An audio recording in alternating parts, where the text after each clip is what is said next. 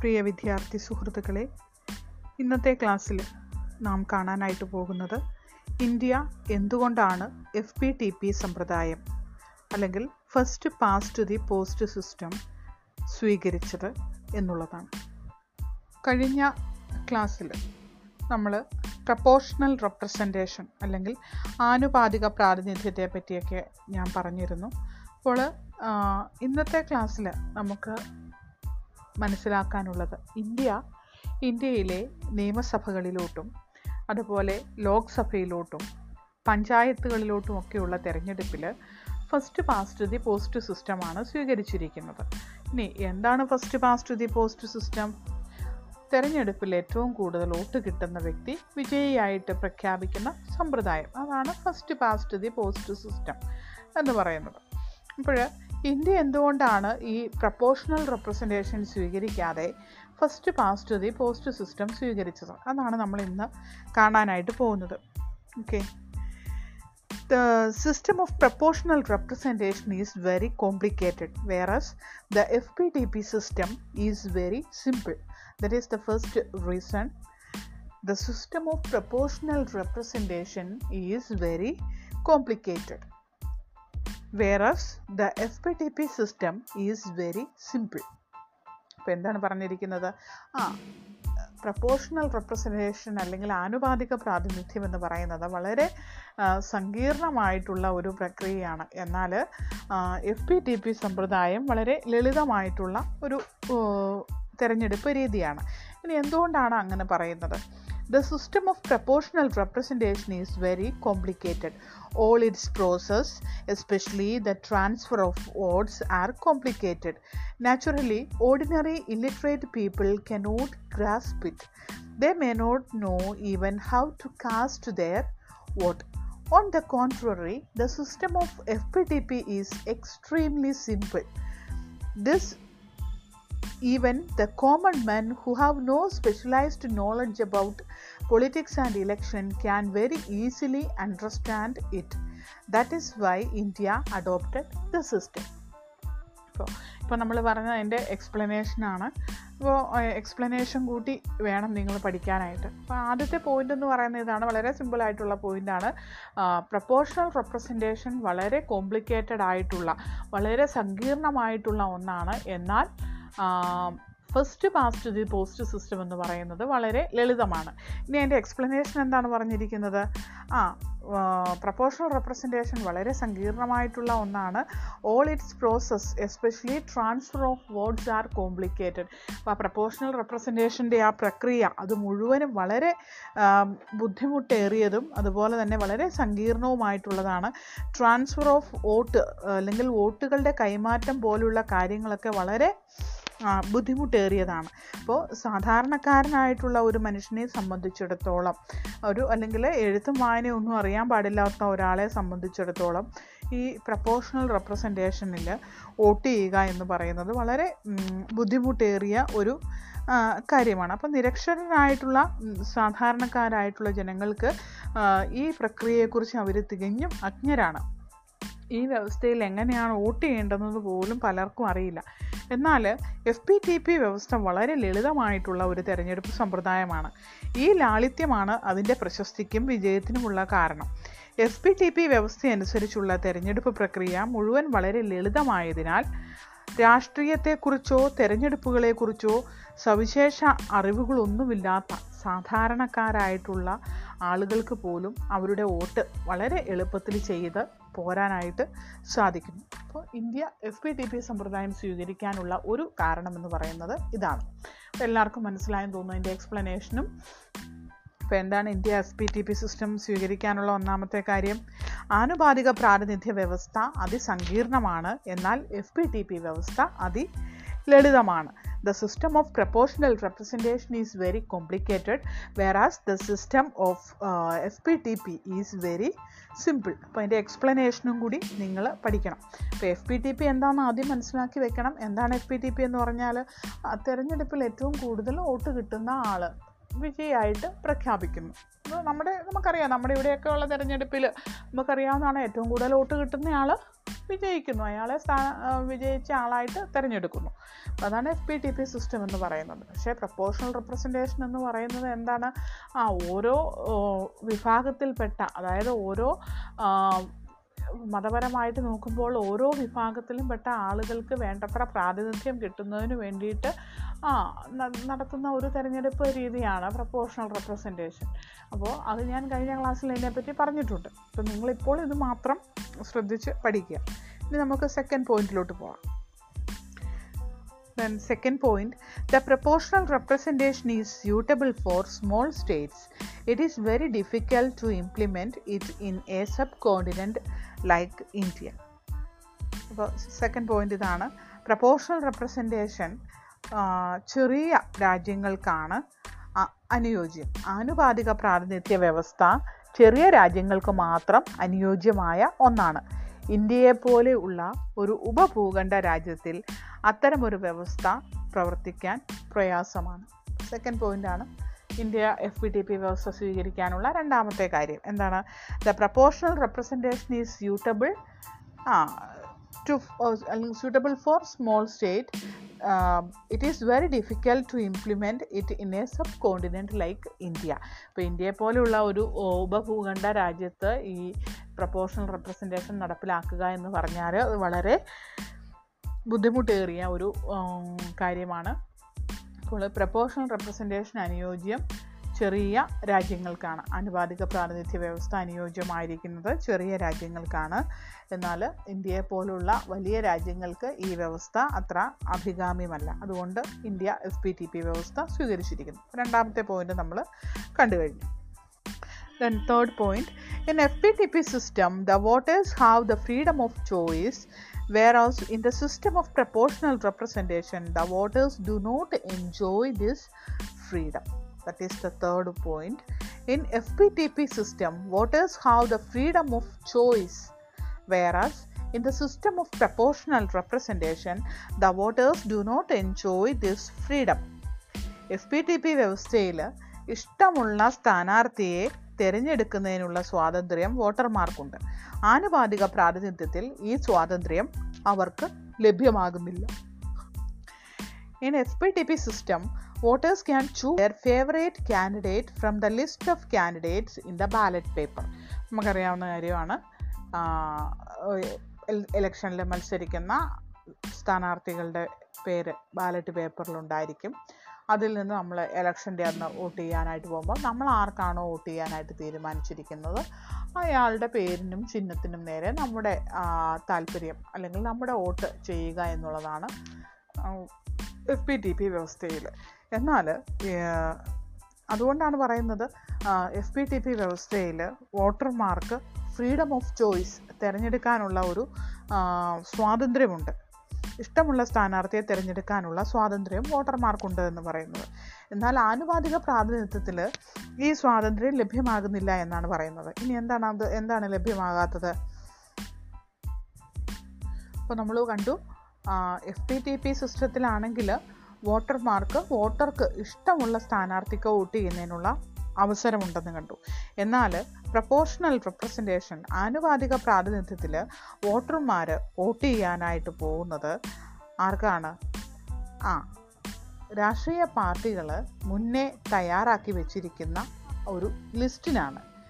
അപ്പോൾ അവർക്ക് ഇഷ്ടമുള്ള സ്ഥാനാർത്ഥിക്ക് വോട്ട് ചെയ്യാനായിട്ട് പറ്റില്ല. മറിച്ച് എന്താണ്, ഓരോ രാഷ്ട്രീയ പാർട്ടിയും ഒരു ലിസ്റ്റ് ഉണ്ടാക്കി വെച്ചിട്ടുണ്ട്. സ്ഥാനാർത്ഥികളുടെ ഒരു ലിസ്റ്റ് ഓരോ രാഷ്ട്രീയ പാർട്ടി ഉണ്ടാക്കിയിട്ടുണ്ട്. അപ്പോൾ ആ ലിസ്റ്റിനാണ് വോട്ട് ചെയ്യേണ്ടത്? വോട്ടർമാർ ഇലക്ഷൻ്റെ ദിവസം ചെന്നിട്ട് വോട്ട് ചെയ്യേണ്ടത്. അപ്പോൾ ചുരുക്കി പറഞ്ഞാൽ ഇത്രയേ ഉള്ളൂ, FPTP സിസ്റ്റത്തിൽ വോട്ടർമാർക്ക് ഫ്രീഡം ഓഫ് ചോയ്സ് ഉണ്ട്. ഇഷ്ടമുള്ള സ്ഥാനാർത്ഥിക്ക് വോട്ട് ചെയ്യുന്നതിനുള്ള അവസരമുണ്ട്. whereas in proportional representation the voters do not enjoy this freedom.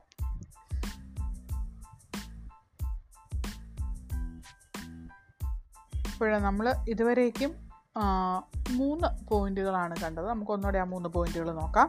ഒന്നാമത്തെ പോയിന്റ് ഏതാണ്? ആനുപാതിക പ്രാതിനിധ്യ വ്യവസ്ഥ വളരെ സങ്കീർണമായിട്ടുള്ള ഒന്നാണ്. എന്നാൽ FPTP സമ്പ്രദായം വളരെ ലളിതമാണ്. അതിൻ്റെ എക്സ്പ്ലനേഷൻ വേണം. Then this proportional representation is suitable for small state. It is very difficult to implement it in a subcontinent like India. ആനുപാതിക പ്രാതിനിധ്യം അനുയോജ്യമായിരിക്കുന്നത് ചെറിയ രാജ്യങ്ങൾക്കാണ്. ഇന്ത്യയെ പോലെയുള്ള വലിയ രാജ്യങ്ങൾക്ക് ഇതൊട്ടും അഭികാമ്യമല്ല. The next one, in FPTP system, the voters have the freedom of choice to select their candidate, whereas in the system of proportional representation, the voters do not enjoy this freedom. അപ്പോൾ ആനുപാതിക പ്രാതിനിധ്യ വ്യവസ്ഥയിൽ വോട്ടർമാർക്ക് അവരുടെ കാൻഡിഡേറ്റിനെ തിരഞ്ഞെടുക്കുന്നതിനുള്ള ഒരു സ്വാതന്ത്ര്യമില്ല. എന്നാൽ FPTP വ്യവസ്ഥയിൽ ഓരോ വോട്ടർക്കും അവന് ഇഷ്ടമുള്ള ആൾക്ക് വോട്ട് ചെയ്യുന്നതിനുള്ള അവസരം ഉണ്ട്. അപ്പോൾ എന്തുകൊണ്ടാണ് പ്രൊപ്പോർഷണൽ റെപ്രസെൻറ്റേഷനിൽ അങ്ങനെ ഒരു അവസരം, സ്ഥാനാർത്ഥികളെ തിരഞ്ഞെടുക്കാനുള്ള ഒരു അവസരം വോട്ടർമാർക്കില്ല എന്ന് പറയുന്നത്?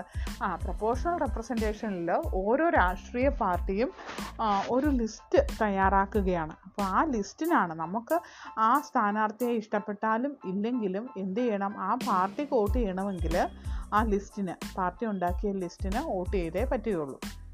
അപ്പോൾ ഇതാണ് മൂന്നാമത്തെ വ്യത്യാസം എന്ന് പറയുന്നത്. Okay, next, fourth point. In the system of proportional representation, the representatives have only less responsibility. But in FPTP system, the representatives cannot evade from their responsibility. That is the fourth point. In the system of proportional representation, the representatives have only limited responsibility or only less responsibility. അപ്പോൾ എന്തെന്നാണ് പറഞ്ഞിരിക്കുന്നത്? ആനുപാതിക പ്രാതിനിധ്യ വ്യവസ്ഥയിൽ പ്രതിനിധികൾക്ക് ഉത്തരവാദിത്വം കുറവാണ്. അപ്പോൾ നമ്മൾ നേരത്തെ പറഞ്ഞായിരുന്നു, രാജ്യത്തെ മുഴുവനും ഒരു നിയോജക മണ്ഡലമായിട്ട് തിരിച്ചിട്ട് ആ നിയോജക മണ്ഡലത്തിൽ നിന്നാണ് സ്ഥാനാർത്ഥികളെ തിരഞ്ഞെടുക്കുന്നത്.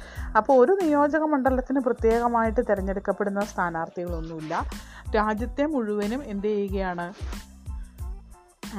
ഒരു ഒറ്റ നിയോജക മണ്ഡലമായിട്ട് കണക്കാക്കിക്കൊണ്ടാണ് ഈ സ്ഥാനാർത്ഥികളെ തിരഞ്ഞെടുക്കുന്നത്. അപ്പോൾ ഇന്ന സ്ഥാനാർത്ഥി അല്ലെ ഇന്ന നിയോജക മണ്ഡലത്തിൽ നിന്നുള്ളതാണെന്നൊന്നുമില്ല. അങ്ങനെ വരുമ്പോഴേക്കും സ്ഥാനാർത്ഥികൾക്ക് അല്ലെങ്കിൽ തിരഞ്ഞെടുക്കപ്പെടുന്ന വ്യക്തികൾക്ക്, റെപ്രസെൻറ്റേറ്റീവ്സിന്, പ്രതിനിധികൾക്ക് ഉത്തരവാദിത്വം വളരെ കുറവാണ്. പക്ഷേ പ്രൊപ്പോർഷണൽ റെപ്രസെൻറ്റേഷനിൽ ഇങ്ങനെയാണെങ്കിലും ആനുപാതിക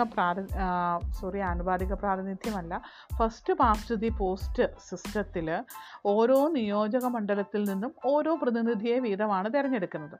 അപ്പോൾ ആ നിയോജക മണ്ഡലത്തിൻ്റെ ഉത്തരവാദിത്തങ്ങളിൽ നിന്ന് ആ പ്രതിനിധിക്ക് ഒഴിഞ്ഞു മാറാനായിട്ട് സാധിക്കില്ല. അപ്പോൾ ഉദാഹരണത്തിന് നോക്കിക്കഴിഞ്ഞാൽ നമുക്കറിയാം, നമ്മുടെ നിയോജക മണ്ഡലം ഏതാണ്, ലോക്സഭാ തെരഞ്ഞെടുപ്പിൽ അല്ലെങ്കിൽ നിയമസഭാ തെരഞ്ഞെടുപ്പിൽ നമ്മളുടെ നിയോജക മണ്ഡലം ഏതാണ് എന്നുള്ളത് നമുക്ക് ഓർത്ത് നോക്കിയാൽ, നമുക്ക് ചിന്തിച്ചു നോക്കിയാൽ മനസ്സിലാകും.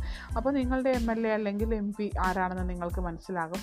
നിങ്ങളുടെ പ്രദേശങ്ങളിൽ നടക്കുന്ന പ്രവർത്തനങ്ങളിൽ ഇവരുടെ സാന്നിധ്യം എത്രമാത്രം ഉണ്ട് എന്ന് നമുക്ക് ചിന്തിച്ചും അല്ലെങ്കിൽ നോക്കിക്കഴിഞ്ഞാൽ മനസ്സിലാക്കാനായിട്ട് സാധിക്കുന്ന കാര്യമാണ്.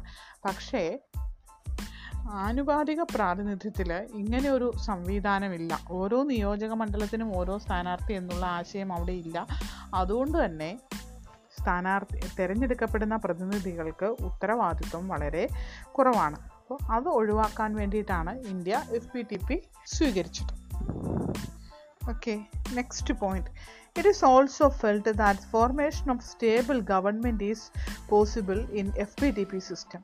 Election under the scheme of proportional representation may not suitable for giving a stable government. അടുത്ത പോയിന്റ് ഇതാണ്, ഇന്ത്യ FPTP സമ്പ്രദായം സ്വീകരിക്കാനുള്ളത്. അപ്പോൾ എന്താണ്? stable government is formed only through FPTP system. It is believed that only stable government can be possible only in FPTP system.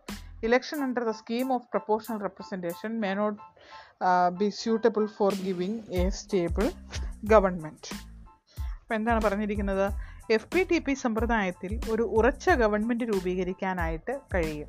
ആനുപാതിക പ്രാതിനിധ്യ വ്യവസ്ഥയിൽ സുസ്ഥിര ഗവൺമെൻറ്റുകൾക്കുള്ള സാധ്യത വളരെ കുറവാണ് എന്നാണ് പറഞ്ഞിരിക്കുന്നത്. അപ്പോൾ സ്റ്റേബിളായിട്ടുള്ള ഗവൺമെൻറ് രൂപീകരിക്കണമെങ്കിൽ FPTP സമ്പ്രദായത്തിലൂടെ മാത്രമേ സാധിക്കുകയുള്ളൂ എന്നാണ് പറയുന്നത്. ആനുപാതിക പ്രാതിനിധ്യ വ്യവസ്ഥയിൽ ഒരു സുസ്ഥിര ഗവൺമെൻറ്റിൻ്റെ രൂപീകരണം സാധ്യമല്ല എന്നാണ് പറഞ്ഞിരിക്കുന്നത്. The FPTP system encourages the voters from different groups to unite and win the election. But the system of proportional representation promotes division among different communities. That is the another reason for adopting FPTP system in India. The FPTP system encourages the voters from different groups to unite and win the election. FPTP സമ്പ്രദായം വോട്ടർമാരെ എന്ത് ചെയ്യുകയാണ്? ഒന്നിപ്പിച്ച് നിർത്താനായിട്ട് സഹായിക്കുന്നു. പക്ഷേ proportional representation എന്താണ്? രാജ്യത്ത് വളരെയധികം divisions അല്ലെങ്കിൽ വേർതിരിവുകൾ സൃഷ്ടിക്കുന്നു എന്നാണ് പറഞ്ഞിരിക്കുന്നത്. അപ്പോൾ ഇത്രയും പോയിന്റുകളാണ് നമുക്ക് പഠിക്കാനായിട്ടുള്ളത്. ഇന്ത്യ എന്തുകൊണ്ടാണ് FPTP സമ്പ്രദായം സ്വീകരിച്ചത്? ഒരു 6 പോയിന്റുകളോളം വരും. അപ്പോൾ ഈ പോയിന്റുകൾ നിങ്ങൾ കൃത്യമായിട്ട് പഠിച്ച് ഇത് എല്ലാ പരീക്ഷയ്ക്കും ചോദിക്കുന്നതാണ്. ഇന്ത്യ FPTP സമ്പ്രദായം സ്വീകരിക്കാനുള്ള കാരണങ്ങൾ എന്തൊക്കെയാണ്? അപ്പോൾ നമുക്കൊന്നുകൂടെ നോക്കാം എന്തൊക്കെയാണ്. ഫസ്റ്റ് റീസൺ എന്താണ്? The system of proportional representation is very complicated but the system of FPTP system is very simple. Then FPTP is suited for subcontinent country like India. Next one, in this system the voters get the freedom to elect their favorite candidate. വോട്ടർമാർക്ക് അവരുടെ ഇഷ്ടപ്പെട്ട കാൻഡിഡേറ്റിനെ തിരഞ്ഞെടുക്കാനുള്ള അവസരമുണ്ട്. In this system, voters get the freedom to elect their favorite candidate. Next one, in FPTP system, since the elected person represent a particular locality, they cannot evade their responsibility. അപ്പോൾ തിരഞ്ഞെടുക്കപ്പെടുന്ന വ്യക്തികൾ ഓരോ പ്രത്യേക പ്രദേശത്തു നിന്ന് ഉള്ളവരായതിനാൽ അവർക്ക് അവരുടെ ഉത്തരവാദിത്തങ്ങളിൽ നിന്ന് ഒഴിഞ്ഞു മാറാനായിട്ട് സാധിക്കില്ല. FPTP system helps to form stable government. സ്ഥിരതയുള്ള ഗവൺമെൻറ്റുകളുടെ രൂപീകരണത്തിന് FPTP സിസ്റ്റം സഹായകമാകുന്നുണ്ട്. This system really unite and coordinate different sections of the society. It promotes national interest. സമൂഹത്തിലെ വിവിധ വിഭാഗങ്ങളിലുള്ള ആളുകളെ ഒരുമിപ്പിക്കുന്നതിന് FPTP സമ്പ്രദായം വളരെ വലിയ പങ്ക് വഹിക്കുന്നുണ്ട്. അതുപോലെ ദേശീയ താല്പര്യമൊക്കെ വർദ്ധിപ്പിക്കുന്നതിന് FPTP സമ്പ്രദായം സഹായിക്കുന്നു. The system of proportional representation has several drawbacks. അതുപോലെ പ്രപ്പോർഷണൽ റെപ്രസെൻറ്റേഷൻ ആനുപാതിക പ്രാതിനിധ്യത്തിന് വലിയ പോരായ്മകളുണ്ട്. അതുകൊണ്ടാണ് ഇന്ത്യ ആനുപാതിക പ്രാതിനിധ്യം സ്വീകരിക്കാതെ ഈ FPTP സമ്പ്രദായം തെരഞ്ഞെടുപ്പുകളിൽ സ്വീകരിച്ചിരിക്കുന്നത്. അപ്പോൾ ഇത്രയും കാര്യങ്ങളാണ് പഠിക്കാനായിട്ടുള്ളത്. ഇതിൻ്റെ എക്സ്പ്ലനേഷൻ നമ്മുടെ പുസ്തകത്തിൽ why India adopted FPTP system എന്നുള്ള ഭാഗത്തെ എക്സ്പ്ലനേഷൻ വിശദീകരണം അടക്കമുണ്ട്. ഇനി ആ ടോപ്പിക്കിൻ്റെ അവസാനം ഒരു കോളത്തിൽ കൊടുത്തിട്ടുണ്ട് reason for the adoption of FPTP system in India. India FPTP സമ്പ്രദായം സ്വീകരിക്കുന്നതിനുള്ള കാരണങ്ങൾ ഏതൊക്കെയാണെന്നുള്ളത്. അപ്പോൾ ആ പോയിന്റുകൾ പഠിച്ചിട്ട് അതിന് എക്സ്പ്ലനേഷൻ എഴുതിയാലും മതി, ഇല്ലെങ്കിൽ അപ്പുറത്തേത് മുൻപുള്ള പേജിൽ പഠിച്ചാലും മതി. അപ്പോൾ നിങ്ങളുടെ ചോയ്സിന് വിടുകയാണ്. എങ്ങനെയാണെങ്കിലും പഠിച്ച് എഴുതണം. അത്ര മാത്രമേ എനിക്ക് നിങ്ങളോട് പറയാനായിട്ടുള്ളൂ. അപ്പോൾ ഇന്നത്തെ ക്ലാസ് ഇതുകൊണ്ട് നിർത്താമെന്ന് വിചാരിക്കുകയാണ്. ക്ലാസ് കേൾക്കുന്നതിനൊപ്പം തന്നെ ഇതിൻ്റെ നോട്ട് കൂടി എഴുതി പോകണം. നമുക്ക് ഇൻറ്റേർണൽ മാർക്കുണ്ട്. നിങ്ങളുടെ അസൈൻമെൻറ്റ് വർക്കാണ് നോട്ട് എന്നുള്ളത്. അതുകൊണ്ട് നോട്ട് എഴുതുന്ന കാര്യത്തിൽ ആരും മടി വിചാരിക്കരുത്. അസൈൻമെൻറ്റ് 20 മാർക്ക് കിട്ടണമെങ്കിൽ നോട്ടും അതുപോലുള്ള മറ്റ് അനുബന്ധ പരീക്ഷകളിലെ മാർക്കും ഒക്കെ അതിന് പങ്കുവഹിക്കുന്നതാണ്. അതുകൊണ്ട് ഈ കാര്യങ്ങളിലൊന്നും ആരും വിമുഖത കാണിക്കരുത്. ഓരോ ദിവസവും ഇപ്പോൾ ഈ ക്ലാസ് ഏകദേശം 20 മിനിറ്റോളം വരുന്നുള്ളൂ. അപ്പോൾ നിങ്ങൾക്ക് ബാക്കിയുള്ള സമയം 40 മിനിറ്റോളം വരുന്നുണ്ട്. അപ്പോൾ ബാക്കി ആ സമയത്ത് നിങ്ങൾക്ക് ഈ ഒരു ടോപ്പിക്കിൻ്റെ നോട്ട് ബുക്കിലോട്ട് എഴുതി വെക്കാവുന്നതാണ്. അപ്പോൾ ഇതിന് വേണ്ടിയിട്ട് ഇന്ന് തന്നെ, ഇനി മറ്റൊരു ദിവസത്തേക്ക് നിങ്ങൾ നോട്ട് എഴുത്ത് മാറ്റി വയ്ക്കാതെ ഈ ക്ലാസ് കേട്ട് കഴിഞ്ഞ ഉടനെ തന്നെ നോട്ട് എഴുതാനായിട്ട് ശ്രദ്ധിക്കുക. അപ്പോൾ എല്ലാവർക്കും നല്ലൊരു ദിവസം ആശംസിക്കുന്നു. നന്ദി.